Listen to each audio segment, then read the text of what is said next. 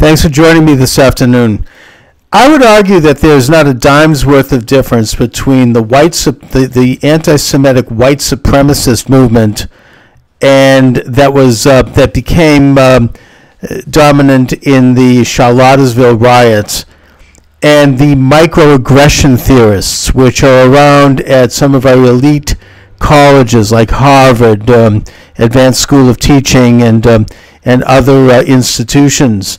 That the differences between these two theories is quite cosmetic. Now, what brought me to this is last night I'm watching 60 Minutes, and they're doing a segment on the anti-Semitic white supremacists, and they've got former white supremacists now counseling people and showing how this is like a cult. It's a hyper race identity group that is highly authoritarian and in that sense quite socialistic, and that has embraced anti-Semitic conspiracy theories and a hyper awareness of white race, and it exploits young people who are kind of lost types, probably products of our secular atheistic establishment education, and who are looking for some kind of meaning in life.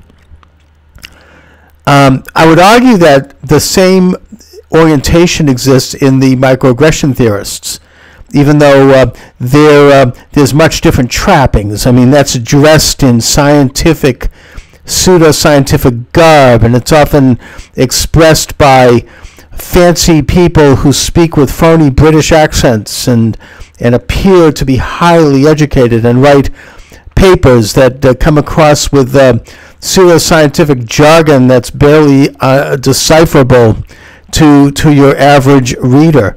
But at its core, it's the same thing. It's hyper-race theory. The difference is that the white supremacists and the anti-Semites are upfront about it.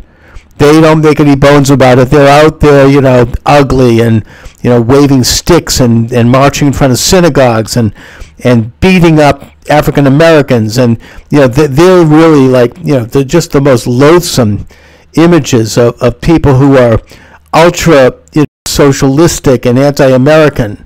They go and shooting black people in the case of Dylan Roof. These people are on the far fringes of society, while the microaggressioners are involved with putting people under a microscope and criminalizing what they claim is unexpressed thought, and they're getting into a whole science of how to prove that the way somebody moves and the way somebody looks or the way somebody glances at someone is proof that they're racist or that they're anti-Semitic, and that therefore they can be taken down for this. They can be criminalized. Now look, I'm not going to deny the fact that this has already happened to me. I'm not going to get into the details other than to say that I had a conversation with a person who is a microaggression expert, okay? Someone who's written many papers on the topic, someone who is, I will just say, affiliated with Harvard. We'll leave it at that.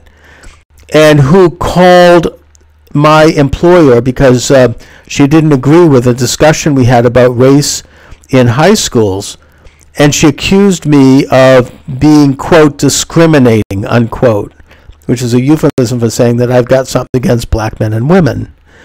Now, if this were Nazi socialist Germany, she would have turned me into the Gestapo. I don't doubt that for a minute. But instead, she turned me into my employer, this is a while back, and made these really false and defamatory claims based upon her microaggression beliefs. In other words, she put me under a microscope, and she probably genuinely believed that I've got something against black men and women because I didn't agree with her, because I suppose you could say, accuse her of being a racist indirectly, because I would argue that the left's policies have hurt the black community over the past century, half century anyway, and as such are de facto racist, even though they don't mean it to be. They mean quite the opposite.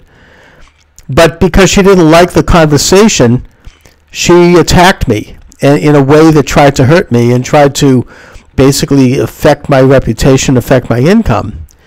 Now, that's the kind of thing, of course, that happens, again, in a hyper-nationalistic, Nazi socialistic system, which of course I think expresses the ideology of the microaggressors. The microaggressors are criminalizing what they claim is thought, not even provable thought, but they claim, based upon all the scientific permutations and amalgams and theories, they claim, though they can claim, that someone possesses a racist gene or sort of a racist emanation, as Supreme Court Justice Blackmun described it in his decision on Roe versus Wade. He said this is based on penumbras of the Constitution, emanations. In other words, you derive it as an opinion, and you can use it then to destroy a person. This kind of hyper-identity race politics is really no different than the street actions of these thugs who are harassing Jewish people and black people like myself, Jewish people, and therefore I would argue not white in the classic sense. And yet both are operating on the same scissors, if you will. It's the scissor theory. The lower scissors are the street actors. The upper scissors are the people who go to Harvard, advanced school of education and some of these other elite institutions. But they're all teaching racism. They're all embraced with and imbued by almost a cult-like belief that race actually means that we are different from each other. They also embrace, I would argue, anti-Semitism, in that the street thugs are ugly and they're open in their Jew hatred. There's no question about that. I mean, they're parading in front of synagogues, and they talk about the Jewish conspiracy to control, the banks and the world and all that stuff. But on the left, on the microaggressors, they've embraced a form of anti-Semitism that just takes on just a more sophisticated scientific image. They want to boycott the state of Israel. They want to side with the Israel's enemies. As they sign documents condemning the government for recognizing Jerusalem as the capital of Israel, and saying that this is somehow hurting, people who are not Jewish in Israel, and making really what I would argue borderline blood libel charges against the state of Israel. That is primarily a left thing.